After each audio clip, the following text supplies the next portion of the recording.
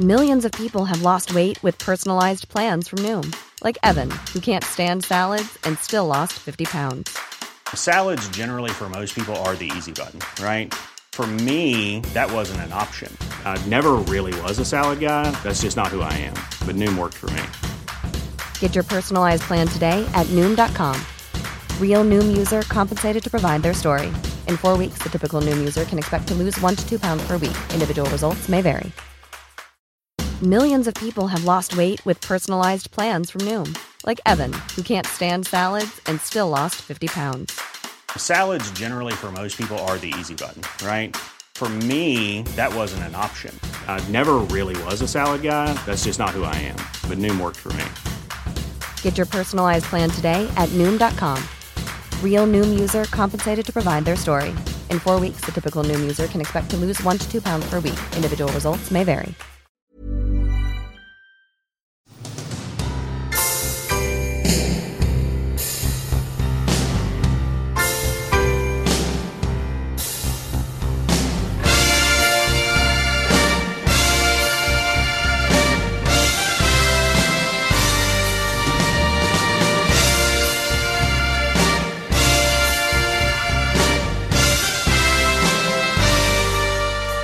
Welcome to The Verdict 2020 here on TalkSport, the show featuring stars brighter than Jurgen Klopp's teeth and opinions more divisive than Andy Goldstein's Alice Band. I'm Natalie Sawyer, co-host of the Weekend Sports Breakfast, and throughout this show, many of the most famous voices from TalkSport are going to take you through the best moments in sport from 2020. And where better to start than with the kings of drive time radio. I'm talking Adrian Durham and Darren Gough.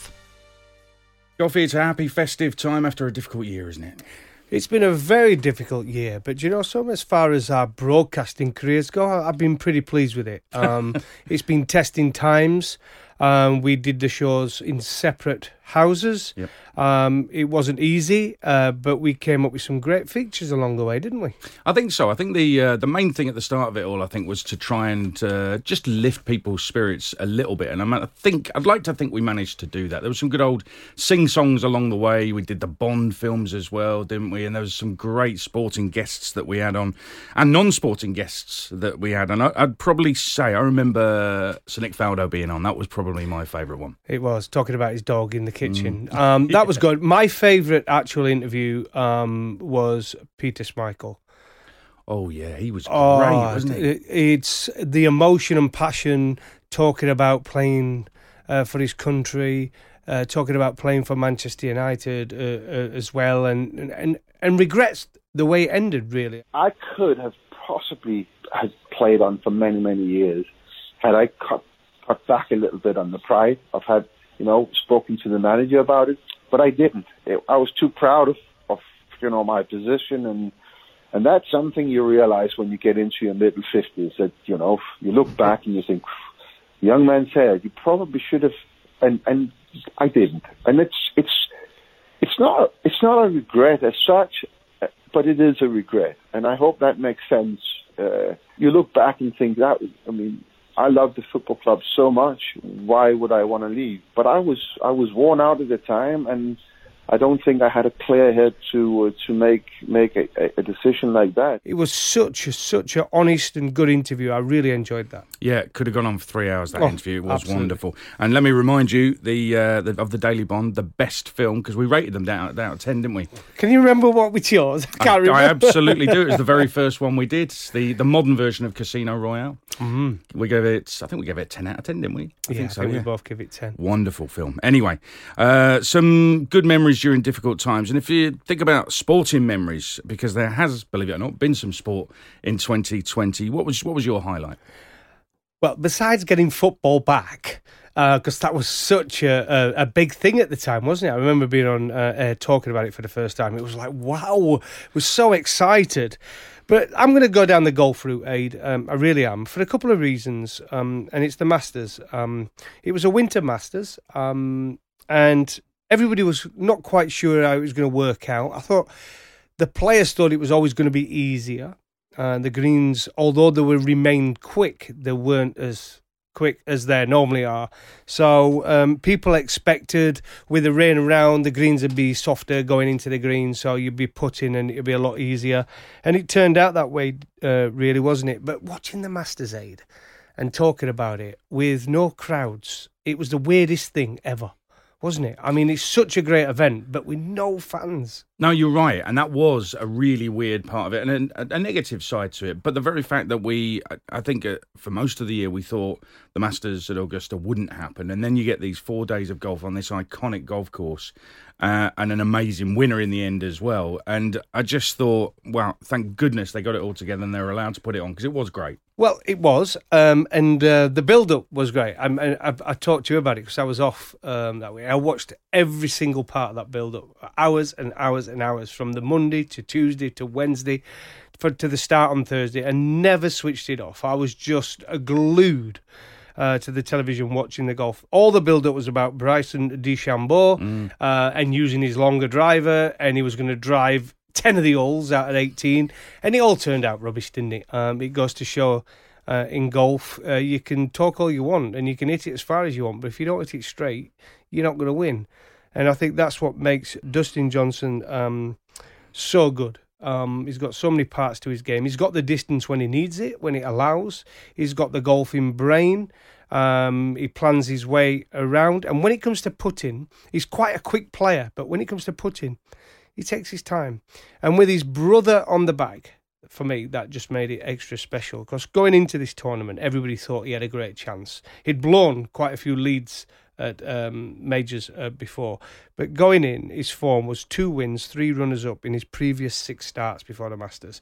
So pretty good going, isn't it? You've got to be confident going in. Yeah, he peaked at the right time, 20 under par, won it by 5, worthy winner, and just great to see Augusta again. Very quickly on the cricket before I get to my highlight, I think at the start of lockdown we were thinking there wasn't going to be any cricket whatsoever, and they actually got a lot of cricket in the end. Well, I was convinced we weren't going to get any. I really was. I just thought, how can it be? And if it wasn't for the kind act from West Indies and Pakistan coming over. Yes, England played for all their travel and security and testing. The testing alone for the summer aid, do you know what it costs? £1 million. Wow. For testing.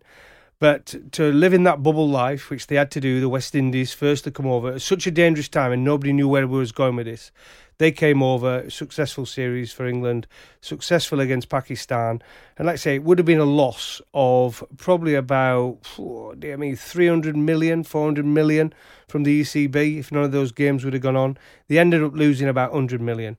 So all I can do is thank the West Indies and thank the Pakistan cricket boards for sending their teams over to England for them to complete a full schedule. Yeah, that was good. It was good to watch.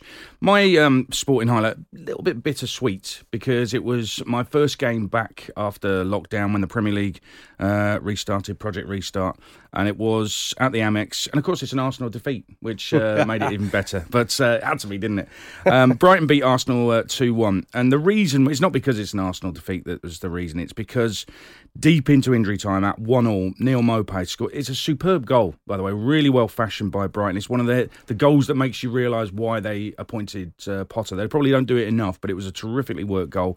Great finish from him as well. And when he scored it, it's such a great goal. You think, they've won the game because it's 95th minute, and you're expecting an eruption. And of course, there was nobody in there. Mm-hmm. It was an empty stadium. So there's a few shouts from the bench, and the players go a bit crazy. But it was such a weird atmosphere. Early ball up to the edge of the area. Connolly flicks it on. Maupay's in! Maupay wins it for Brighton! What a brilliantly worked goal from the Seagulls! McAllister and Connolly, and then Maupay combined superbly inside the box. Arsenal are beaten. Brighton are going to do the double over the Gunners for the first time in their history, and it's their top scorer that's won it right at the death, Neil Maupay. I think that any football is better than no football at all, but football with fans obviously is better. But that moment in itself, it kind of summed up 2020 in that, yes, football is still very much alive. Football is still brilliant and can capture those incredible moments, but you really need the fans back there. I was going to ask you that because, I never went to a game with no fans in Aid. Obviously, I've been to a game with a few fans in. Yeah. Went to watch Bishop Stortford, didn't we? We went together. But what was it like when you went in that first time football was back and you was working? You were obviously excited. There's no doubt about it whatsoever. I remember being on there with you. So what was it actually like to go and see a game as somebody who was working? Yep. With no fans? Well, it was very, very strange because so many protocols were in place. You could only walk in this particular section. You had to avoid certain sections because that's only where the players can go and they couldn't be at risk because they'd been tested and we possibly hadn't. You had temperature checks going on. Brighton and all of the clubs actually have been brilliant on it. They've organised it so well. So it was really impressive, but it just was very strange because you're all spaced out in the media area and that was enlarged to accommodate everybody. You're all very close to the dugouts as well. And in that particular game at Brighton, Mesut Ozil was a sub. It wasn't the game where he had an umbrella. Was that the last time he was seen? No, the umbrella at Southampton was the last time. But he was about 3 rows in front of us. And Arsenal were 1-1. And you think they need a little bit of magic. And we were all wondering why Arteta hadn't brought him on. And we were saying it. But because there were no fans, it was pretty obvious that he could hear every single word that was being said in the commentary and afterwards as well. So it was a very, very surreal situation. But it was just great. It was great to be back. I was very excited. But I have to say, having watched football with fans and without fans, there's only one winner there. It's got to be with the fans. But I think everybody, and this actually highlighted to me just how important sport is, how important football is for the health and soul of the nation, the mental health of the nation, because you kind of run your diary by it a little bit. Or we got them away in a couple of weeks, or we got a midweek game then. That could be a crucial game. You're kind of planning your life around it if you're a massive football fan. So without that, there was kind of nothing really to hold on to or plan your life by, and people lost their way a little bit. So I think that was why we were really calling for football to come back. People were desperate for it to come back. So in the end, we got it back. And it was a dramatic moment in that Brighton game. So, that was my kind of highlight, but a kind of bittersweet highlight as well. Overall, not been a great 2020 generally. Let's hope 2021 is better. Well, let's hope so. Towards the end of this year, we've obviously had fans back in. And I've still not been to a game yet. I've not been lucky enough. But again, you've been to a game now with fans in. Yep. So you've noticed the difference straight away. Well, I have. But the first one I went to with fans in on a Saturday was that Millwall game where they played Derby. Oh no, listen, it had everything really, because there was such a great build-up. They sang the Millwall anthem. The fans being back was so joyous.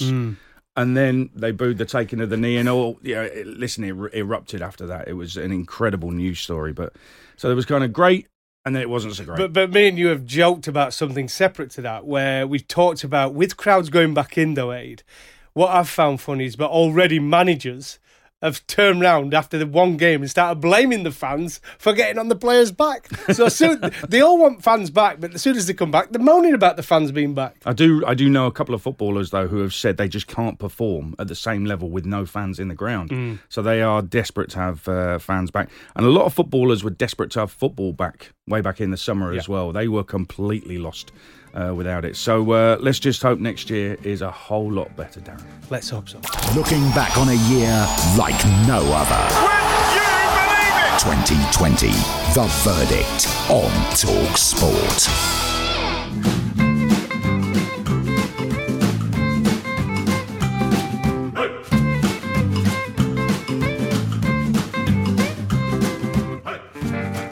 Welcome back to The Verdict 2020 on TalkSport with me, Natalie Sawyer, co-host of the Weekend Sports Breakfast, which you can hear every Saturday and Sunday morning. Now it's about time we hear from the two Darrens of Bent and Ambrose as they had their say on this very unique year of sport. 2020, it's been a crazy year of sport. We know sporting itself stopped for a while due to the pandemic, but there's still been a couple of great moments this year. Definitely my kind of movement in sport for 2020 was the Black Lives Matter movement, which I will get onto a bit later on. I'm going to let Mr. Ambrose go first. What is yours for 2020? Like you said, so many things have happened in 2020, but mine, it's sport related, but it's outside of sport as well. So mine is obviously the Marcus Rashford campaign to end child food poverty. I was honoured to be involved in the TalkSport takeover. Where a lot of us were involved. I went to the Ipswich depot, and it was a real eye opener. To be honest, it was.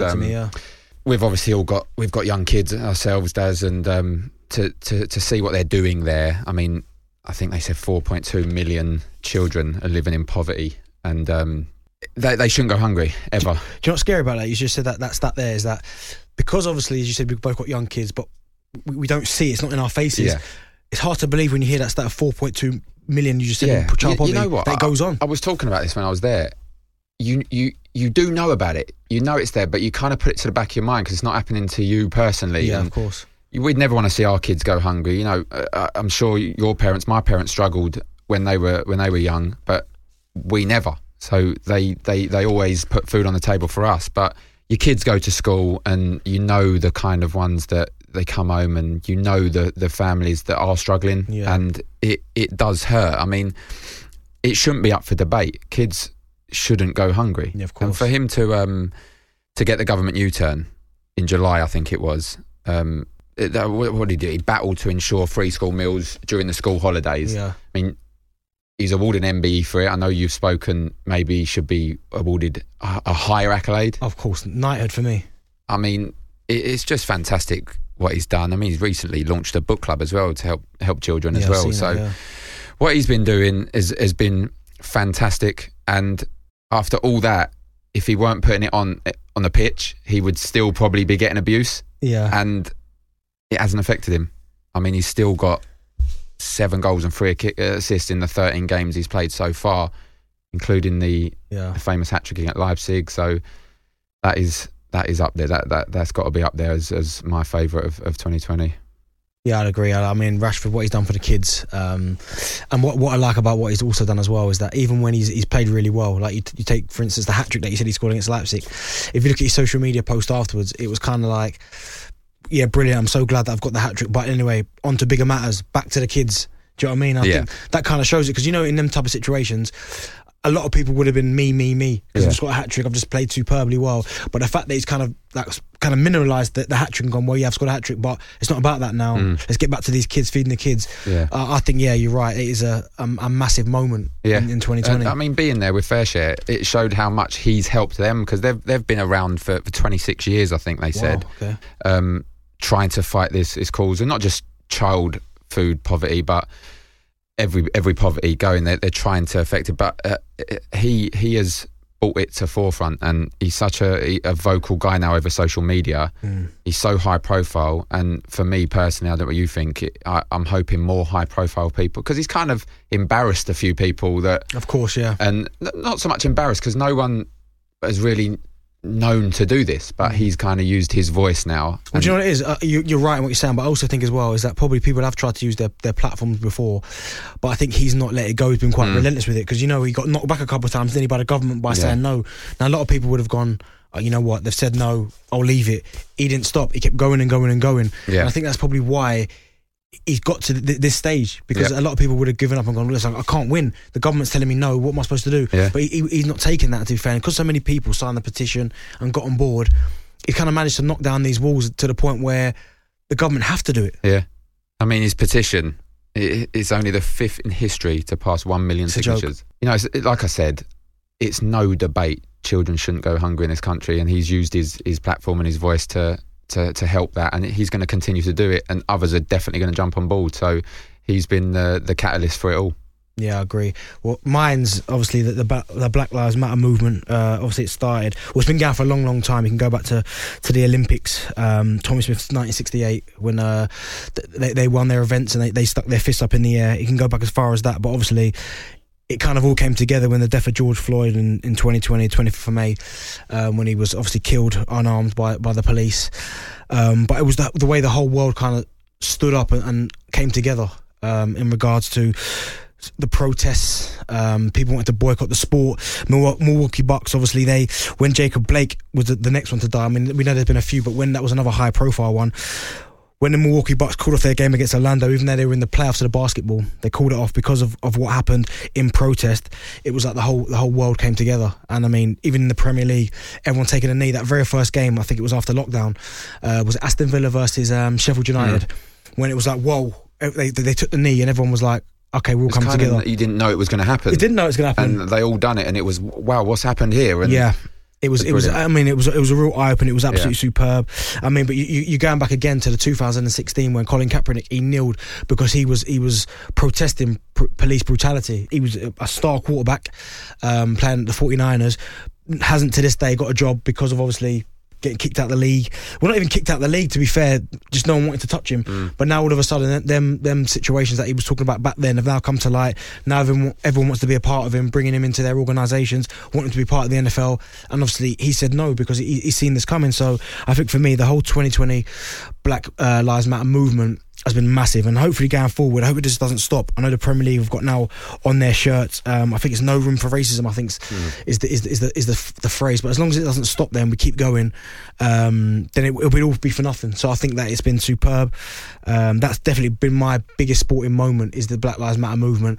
But as I said, there could have been a number we could have chosen. But to me, that was the most important. But do you think what the Premier League and all football clubs are doing now will make a change? Because there's been movements, not so high profile as this, but the Kick It Out campaign and stuff, and that's been going a long time. Do you think finally something's gonna change? I hope so, because you're right. I mean, I used to wear the Kick It Out sweatbands way back in the day. So, and you talk about it only seems to be now it's getting real traction. Do you know what I mean? Like, it's been going for ages and ages without actually getting anywhere. But the fact that all of a sudden now we get protests, it's on the shirts, it's part of all the adverts on Sky. There's always different things. But I think it was just one of them situations where the whole world kind of came together, not just black people as well, black, white, all different ethnicities came together and are trying to beat this movement. Now I don't think you can eradicate it fully, but I think we've taken one giant step in the right direction. So for me, it's such a powerful organisation that I hope continues. Yeah, no, I totally agree. And I got asked this, I did a column the other week and they asked me about this Black Lives Matter movement, and I said I took it back. You'll remember a game we played for England under-21s in Turkey, and we turned up, we went to look out on the pitch and it was already full, and the abuse and the other black players were receiving was disgusting. And for me to be like best friends with you growing up, it hurt me just as much as it wouldn't be just as much, of course not, but it hurt me a lot that day. And to see it still going on, I'm praying that the again, we talk of platforms, the platforms players have got now, it's coming to the forefront, and I'm praying it changes. And I mean, it's down to people like myself who is a middle-aged white guy to educate my children, and hopefully everyone else is doing that. Yeah. And we can see an end to this, which has been a long time due. Yeah, I'll tell you, I forgot about that game as well in Turkey. I completely forgot. I always go back to the game in Lithuania, but yeah, you're right, I do remember it now. See, that shows me that it's happened to yourself and other back players so many times, you're kind of numb to it. Yeah. And that stood out in my mind. So for me to remember that now shows how bad that must have been, and it didn't affect any of you guys. But I feel now, if we was doing that now in the game, I don't think we would have played.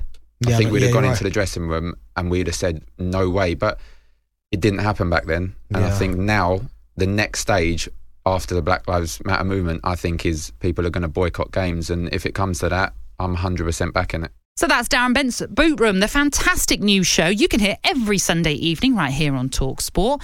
And from the new boys to a legend of the station, let's check in on Mark Saggers, who's never shy when it comes to having his say on football or on any sport or anything, in fact. A year of concern, a year like no other, when sporting bubbles meant shutting the door in the fans' face rather than a West Ham's entrance at a London Stadium home Premier League game, where testing performance meant throat and nose swabs and samples and not noisy saviours. By spring, world sport had all but shut down. Football unfinished, cricket diminished, grassroots rotting. No touch, no feel, no excitement. No when Saturday and game day exclusive comes. A hole in the nation's sporting hearts like no other. We still got to sing. Every Thursday, and not at the Europa League, we applauded and saluted our heroes. But this time, just for keeping our loved ones alive. Working up front, with no full-time whistle in sight. The NHS, one of the teams of the year. The word performance was swapped for pandemic. We would find a way for football just to survive its already spent the money culture with nothing left for this rainy day. Sporting cold turkey this summer was not a pleasant experience. Liverpool Football Club and Klopp, and the Kop. They'd been left in their own Premier League purgatory. All but crowned Premier League champions. And yet what if? What if we can't finish the season? What if we can't complete the fixtures? What if we can't lift the title for the first time ever in the Premier League? Liverpool knew that 19 other clubs and their fans would quite happily leave them to walk alone to nowhere man. We turned it around altogether. The sport, the media, the paying public, the fans who would all leave terraces for armchairs or a long drive home with the radio on. The equivalent of canned laughter to make up for no fans at games. I still prefer the real noise, not the players squealing, the managers squawking, and the VAR silencing. And all just in time for Christmas. And a vaccine where the captain's armband goes. We were back. The dedicated few at first, but hopefully more fans as Pfizer and their like do their stuff. A wasteland in early spring that started with pleas of an injection of cash, now turned to new green shoots with a needle full of a defensive wall like no other. My two teams of the year, the NHS and Liverpool Football Club, who were incredible, and winners of the Premier League. And then there's Marcus Rashford, and he is my sporting individual of this or any recent years, for feeding the tummies of our next sporting generation where the government and the others wouldn't. That's sometimes all you can do. Take it, feel it, pass it on. Not for me, not for you, but for someone, somewhere, one day. Pass it on, boys. Looking back on a year like no other. Would you believe it? 2020, The Verdict on Talk Sport. Hi, I'm Daniel, founder of Pretty Litter. Cats and cat owners deserve better than any old-fashioned litter. That's why I teamed up with scientists and veterinarians to create Pretty Litter. Its innovative crystal formula has superior odor control and weighs up to 80% less than clay litter.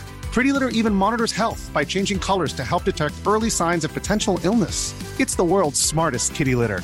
Go to prettylitter.com and use code ACAST for 20% off your first order and a free cat toy. Terms and conditions apply. See site for details. Hey there, it's Michelle Norris. I'm host of a podcast called Your Mama's Kitchen. When I travel, I'm usually looking for a way to find a taste of home when I'm not at home. And one of the things I love to do when I am at home is entertain. And Airbnb allows me to do that. When I was in California recently, I rented a house that had a great kitchen. And when we were sitting around the table, we were all thinking, we're in someone else's house. Someone could be in all of our homes as well. If you have a home, but you're not always at home, you have an Airbnb. Your home might be worth more than you think. Find out how much at airbnb.com/host. Millions of people have lost weight with personalized plans from Noom. Like Evan, who can't stand salads and still lost 50 pounds. Salads generally for most people are the easy button, right? For me, that wasn't an option. I never really was a salad guy. That's just not who I am. But Noom worked for me.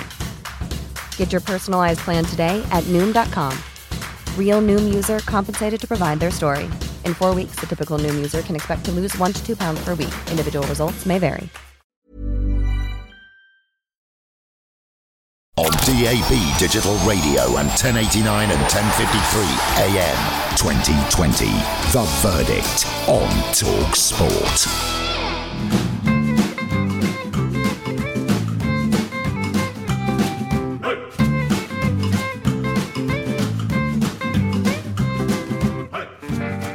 This is The Verdict 2020 on TalkSport, and I'm Natalie Sawyer.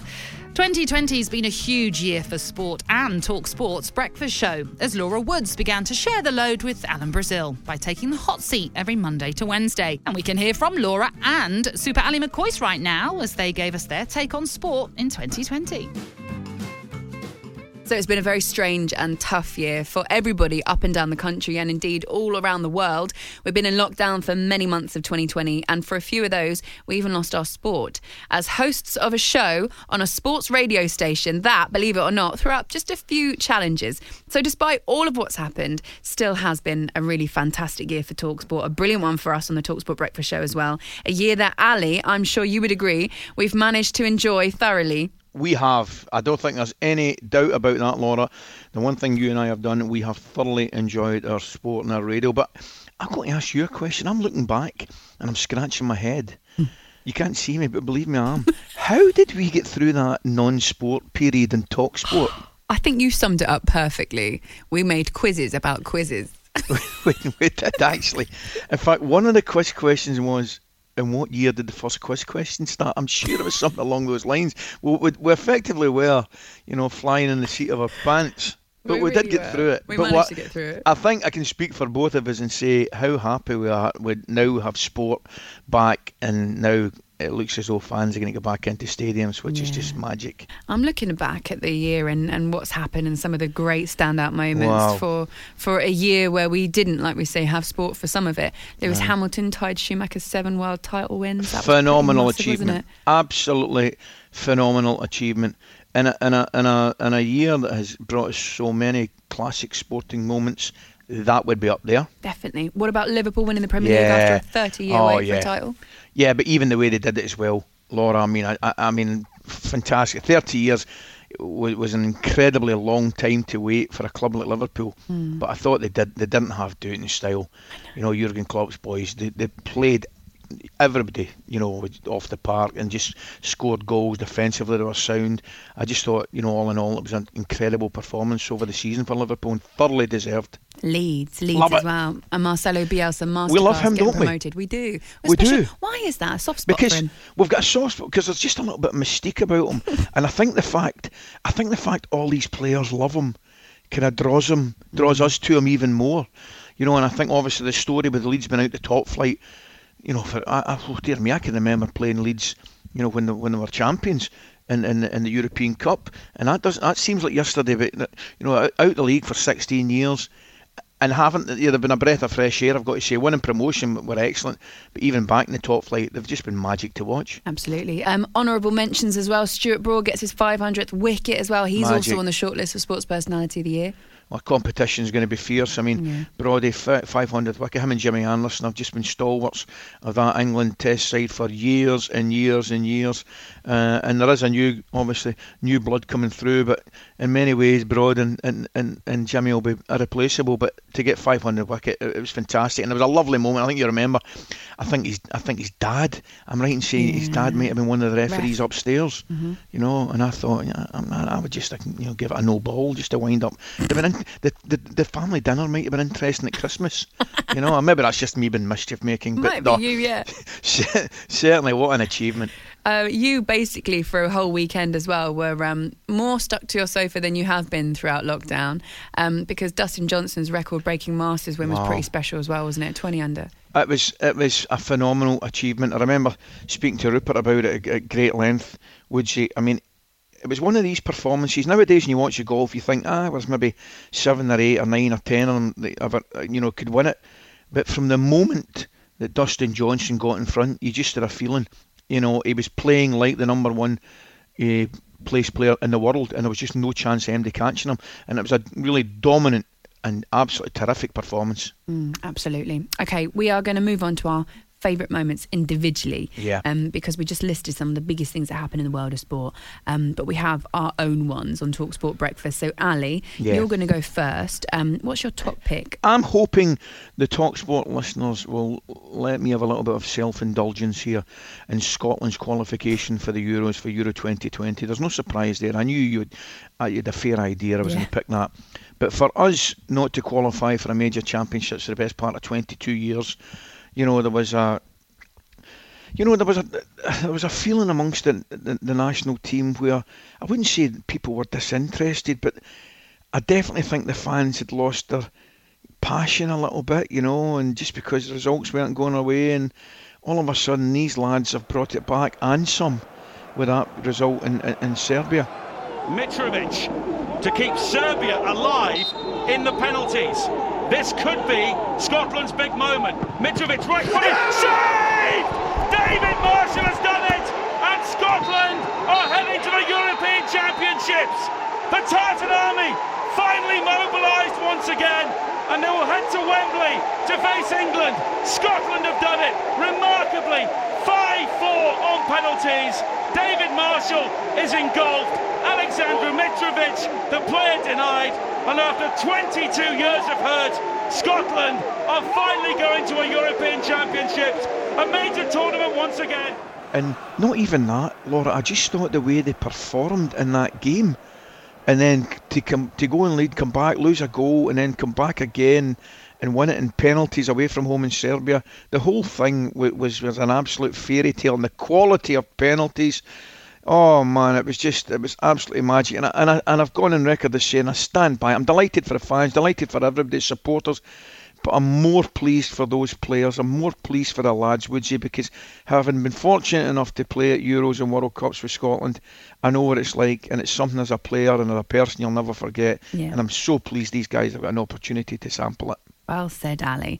It makes Euro 2020 or / sort of Euro 2021 now, I think. Yeah. Even more exciting for the English fans as well, I think, being in the same group. My one is Marcus Rashford obviously has had an incredible year. What he's done and the initiative that he's taken and the steps that he's made to reverse government decisions, to try and support families who use free school meals to really basically help their families who are struggling with hunger. He's put his full support behind it, and it's been something that I think's been very unexpected and so welcomed. He's become quite a hero of the nation. So we spent a day, actually, our Fair Share Day. Do you remember it? So we are live from the Fair Share warehouse. We are in Deptford. TalkSport are supporting Marcus Rashford's End Child Poverty campaign. Hello everyone, Declan Rice here. West Ham United stands firmly behind Marcus Rashford's campaign. Making an impact as a privileged footballer now for those who are not as privileged is something I think we should all try to aspire to. It's been quite an incredible campaign that he's launched there, and using his profile for a fantastic cause. For us, we want to bring people together in this time of need, really, with the pandemic that's happening. Sometimes you've got to take a step back or reflect. You know, you do have people who are struggling. Marcus Rashford in particular in this year has been absolutely incredible, keeping pressure on people to try and do the right things and understanding what matters. I think he's brought Manchester together. It's united across the city of Manchester at the moment with this charity and with this campaign. Hi everyone, it's Marcus Rashford. Just wanted to give a big shout out to TalkSport for highlighting the vital work that is taking place across the UK to support our most vulnerable children. It's so important that the child food poverty conversation remains at the forefront of our thinking to support education and understanding. We all play a role in this, and just listening could be your role that you play. So a big thanks to TalkSport, and stay tuned. Thanks guys. Oh, it was brilliant. It was so good. Yeah, the warehouse in Deptford. And for me, it was just one of those moments, I think, really, because we've been in lockdown, to go down, physically meet people, to see the work that they were doing and how much that work is making a difference for people. It was really touching for me, actually. I found it quite emotional. We spoke to a lot of people, even the factory workers as well that were there that day, the drivers, the volunteers, everyone that just goes and gives their time, they're off their own back without being paid to help people. I just thought it was brilliant to try and help put some sort of support behind it, and to raise awareness was really special, I think, to be involved in. Would you? It was fantastic, I've got to say. I mean, the young man deserves a medal. He's just... in this day and age where a lot of young ones get criticised for this, that and the next thing, social media, some of it justified, but a lot of it not. For Marcus Rashford to come out and do what he's doing and just grab the nation's attention through a really difficult time and give it some real positivity, it's been nothing but fantastic. And then obviously... I said the work he's doing, but I love the fact that the new warehouse in Manchester is named after his mum, Melanie. I know, it's not called Marcus, and it's actually a warehouse called Melanie, and that's something about it. But it just sums up. I don't know. You know something? I've never met him, but he's one of these guys. You can tell he's just a good sort, and the work, as I say, that he has done and is continuing to do, is fantastic. Absolutely. So all in all, even though it's been a challenging year, there are still so many positives to take from it. And I get to work with you as well, Ali. It's magic, and I've loved it. I've absolutely loved it. I put my cards on the table. I could do without the non-sport shows because I think Talk Sport is far better with the sport. I don't know whether you'd agree with that. I agree with you. Fingers crossed that we don't have to do without it again. Ali McCoy, it's been a pleasure. Magic, Laura. See you soon. See you soon.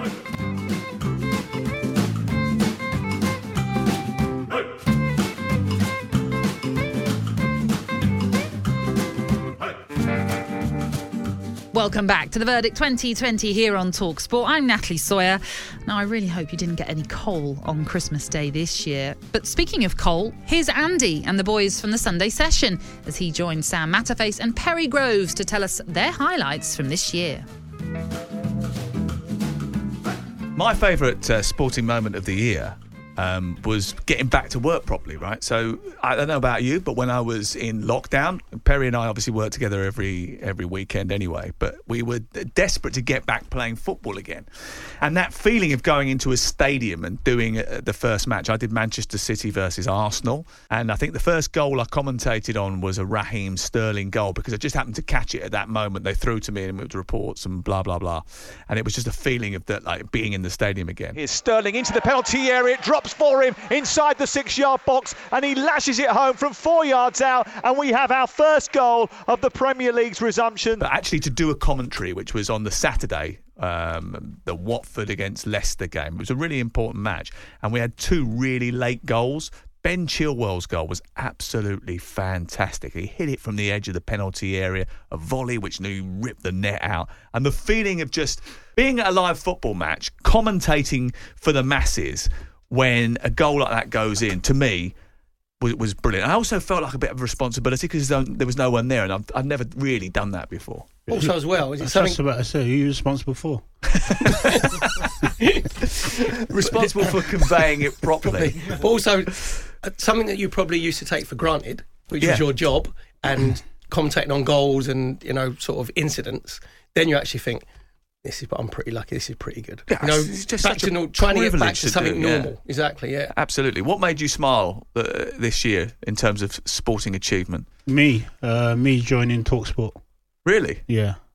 Is that a sense of irony, or? What, is that because you just laugh at me and Perry every week? No, I enjoy it. I mean, I laugh and smile a hell of a lot more now than I used to. I think obviously what's gone in my life over the last 5 years, to come on and get on board has been really good. It's been really, really enjoyable. So every Sunday I look forward to coming and have a real laugh. Yeah, for 4 hours. Obviously talking about football in general, whatever, but just enjoying everyone's company. Yeah, looking at me and Perry and thinking, see, things could be worse. It could be one of those two. Exactly, yeah. Exactly. It is a little bit unedifying, Coley, to take other people's misfortune and make you feel better. Do you know what I mean? That's not a great human trait, I know is it? And a lot of people will sit there and go, that's not a sporting thing to look back on. But actually, for you're a sportsman. You're someone whose life has changed because you can't do the things that you used to be able to do because of your illness. And, yeah, it must be... I know that we spoke during lockdown a bit, and you were on your own for such a long time. So to be with people, I suppose, in a sense, and be part of this organisation fills you with some sort of satisfaction. And joy. Of course it does. Like I said, for me personally, when you do come away from your sporting career, whatever career it is, to restart again and starting to define yourself in whatever way you want to try and do that.